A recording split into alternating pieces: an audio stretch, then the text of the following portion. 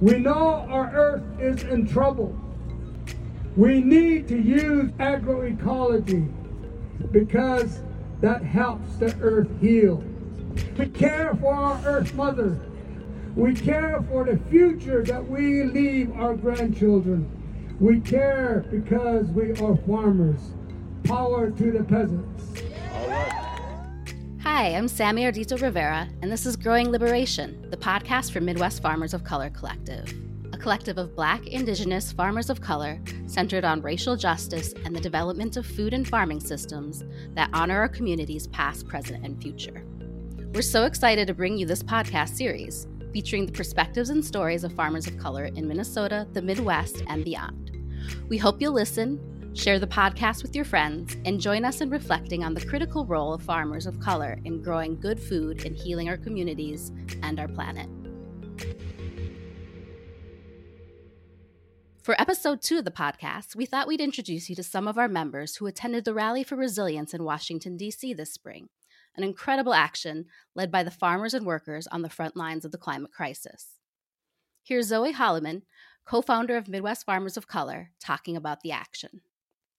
We're part of the Heal Food Alliance network, as well as the National Sustainable Ag Coalition, have been coordinating with farmer of color groups around the country for several months to plan this large action. So there's a march and a rally, and we had some lobby days. And we have to come together and fight to stop pesticide secrecy. Are you with me? Yeah! We can't wait. Our farm workers can't wait. And who has the power? We have the power. So can you say it with me? Who has the power? We have the power! Who has the power? We have the power! So they invited us down to be a part of that and helped sponsor some farmers from Midwest Farmers of Color to go to talk to each other and be in community together around our priorities, and then also to talk to our members of Congress about what we want and need in the Farm Bill. The Farm Bill is a $700 billion piece of legislation that's renewed every 5 years or so and has a huge impact on farmers, eaters, and the environment. But farmers of color and farm workers have historically not had a seat at the table in defining the Farm Bill's vision and deciding its priorities. Here's Zoe again talking about what farmers of color want to see in the upcoming Farm Bill. We have a lot of priorities, things that farmers of color need: access to land, making trainings and technical assistance through government agencies more accessible to our folks, really having greater representation in the programs and the funding and the decision-making for food and farming in this country. That's really what the Farm Bill does, is it kind of decides what the food and agriculture policy is going to be.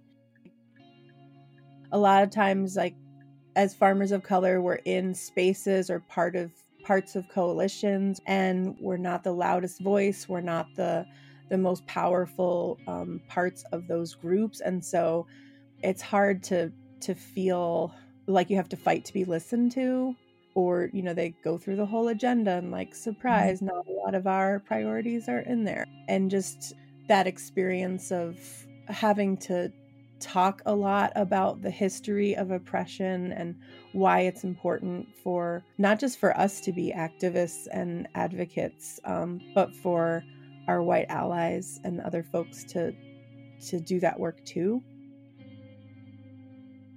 Several decades of farmland consolidation, the trend toward larger, fewer farms, and the legacy of racism at institutions like the U.S. Department of Agriculture have led to a 98% reduction in the number of Black farmers in the United States since 1920.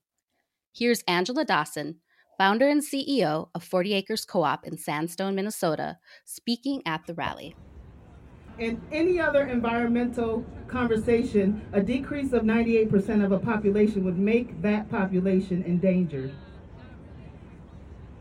We are endangered because of the historic injustices that have been brought upon our community that has led to the loss of millions of acres and billions of dollars of generational wealth of Black farmers. leaving the surviving 2% of us vulnerable to predatory lenders, to shady investors, and to people that try to put us in trick bags that continue to steal our labor and our intellectual property and our land. A famous class action lawsuit known as the Pigford case accused the U.S. Department of Agriculture of discriminating against Black farmers for years. While the case was settled in 2011, Angela says thousands of Black farmers across the country still have not seen justice. It was like every single time it was time to discuss justice for what Black farmers were owed after clearly documenting the discrimination and systemic oppression and bias that they had faced within the USDA. And it was like every single farm bill, the issue was kicked down the road. And there's so many Black farmers who have aged out or who actually died before they have been able to see justice. The Pigford versus Glickman class action settlement suit was basically the grounding for the socially disadvantaged farmers program within the USDA. It was created because they were trying to right the injustices from Black farmers. And so for us to have a voice, and for me to be able to have a voice to bring some of that to that experience, I was feeling all kinds of emotions all throughout the entire time because of both the historical and the current issues that Black farmers are facing. Immigrant farmers face similar but also different challenges, including discrimination and language barriers. Moses Momani came to the United States from Kenya in 2004 and now farms about 20 acres with his family in Cambridge, Minnesota, where he also runs a training program for other immigrant farmers. For me, I have been a farmer. I've never thought I would go into this advocating for farmer, but slowly by slowly, being passionate about wanting to see people I know who grew up farming, they have that background of farming. I know they can farm. I know given land and the resources, they can farm. There are two ways that I think are important. One is to reassure them that yes, you can farm, but on this other end is also to go out there and say, hey, we need resources for this new farmer. So going to DC to rally was one. It also gave me an opportunity to participate in the Farm Bill rally. Sometimes it's overwhelming when that time comes and action is needed, and farmers, sometimes we forget about how to advocate for ourselves. One of the central issues for all farmers of color is access to land, in addition to access to markets and resources like grants and loans that can help us grow successful farming businesses and remain on the land. Lillian Bass is another immigrant farmer from Kenya who operates Tulime Cooperative in Minnesota, along with 4 other women. Land access is the centerpiece of their organizing, and the reason Lily made the trip to DC for the rally. It was so beautiful to be able to speak up for land access issues. That was specifically my focus, was land access and the entry barriers that really impact the BIPOC community as they try to get into farming. The fact that we have all these resources that are out there, under the USDA and beyond, but to hear the same story over and over of somebody saying it's been 7 years, it's been 6 years, it's been 10 years, I don't know what else to do. I've checked everything that they asked me to check. They're not going to approve my loan. Why is it that way? The process is made to seem like it's very fair, but is it? I don't know. And I don't think it's fair and equitable. Farmers of color are also asking for the Farm Bill to include a title around labor so that we can begin to address some of the exploitative conditions that exist on farms across the country, especially when it comes to immigrant workers who do not have full citizenship rights. Farm workers are especially vulnerable to exposure to dangerous pesticides, as Yaneli Martinez of Californians for Pesticide Reform shared at the rally. In 1988, the great Cesar Chavez, co-founder of the United Farm Workers, fasted for 36 days to protest the scourge of pesticides, of the poisoning and permanent harm pesticides cause to children, including cancer, reproductive and developmental damage, brain harm, and lung damage. In Greenfield, my community, the beautiful heart of the valley, and throughout the farm worker communities of California, the fight against the scourge of pesticides continue 35 years still after Cesar's last fast. Let's think about that for a minute. We need a different kind of farming, one that protects workers, nuestros campesinos, and their families. We need a farm bill that promotes organic regenerative farming for our future health and for the future of our children and the planet. More than ever, there's potential for this year's Farm Bill to address environmental justice, climate resilience, and racial equity in the food system. That's what we're fighting for. Here's Zoe Holloman again.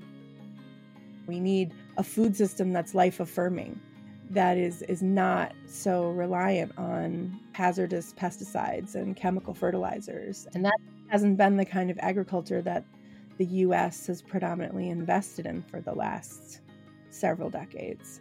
So we know that needs to change in states like Minnesota, where industrial ag is in the majority. I think maybe 70 to 80% of our agriculture is growing like commodity corn and soy, and the type of agriculture that is toxic for people, for our ecosystems, for our future. So we're being around in community with lots of folks who also feel that way. It just feels truly empowering, and it gives you hope that there's a lot of us fighting together. Angela Dawson agrees that building stronger coalitions and collective actions, like the rally in D.C., are at the heart of this important work. I feel like it's just so critical to have groups like the HEAL Alliance and Midwest Farmers of Color Collective and all these groups working together to keep an eye on these policymakers.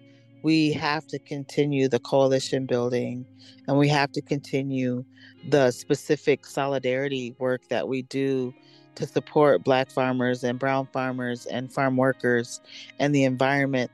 Even though we know that we've been doing this fight for generations, right? There's been people that have been in this fight for generations.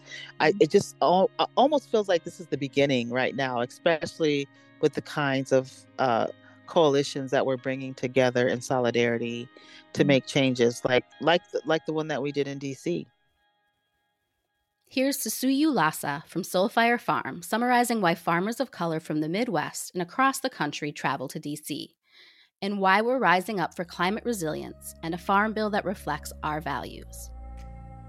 We need a farm bill that prioritizes communities above corporations and food not feed. We need a bill that recognizes the entrenched racist history of the USDA and demands justice for Black farmers. We need robust labor protections for our farm and factory workers. And we know that everyone deserves to have access to nutritious, healthy, and culturally relevant food. I hope that we can see how plentiful and powerful we are. I hope that we see how much abundant love is in the midst of those who sustain this food system. Lastly, I hope for justice for our communities. Thanks for listening to Growing Liberation, a podcast from the Midwest Farmers of Color Collective. I'm Sammy Ardito Rivera, and I hope you'll join us in fighting for a better, more equitable farm bill in 2023. Learn more about our work in this podcast by visiting MidwestFarmersOfColor.org and look for Growing Liberation wherever you get your podcasts.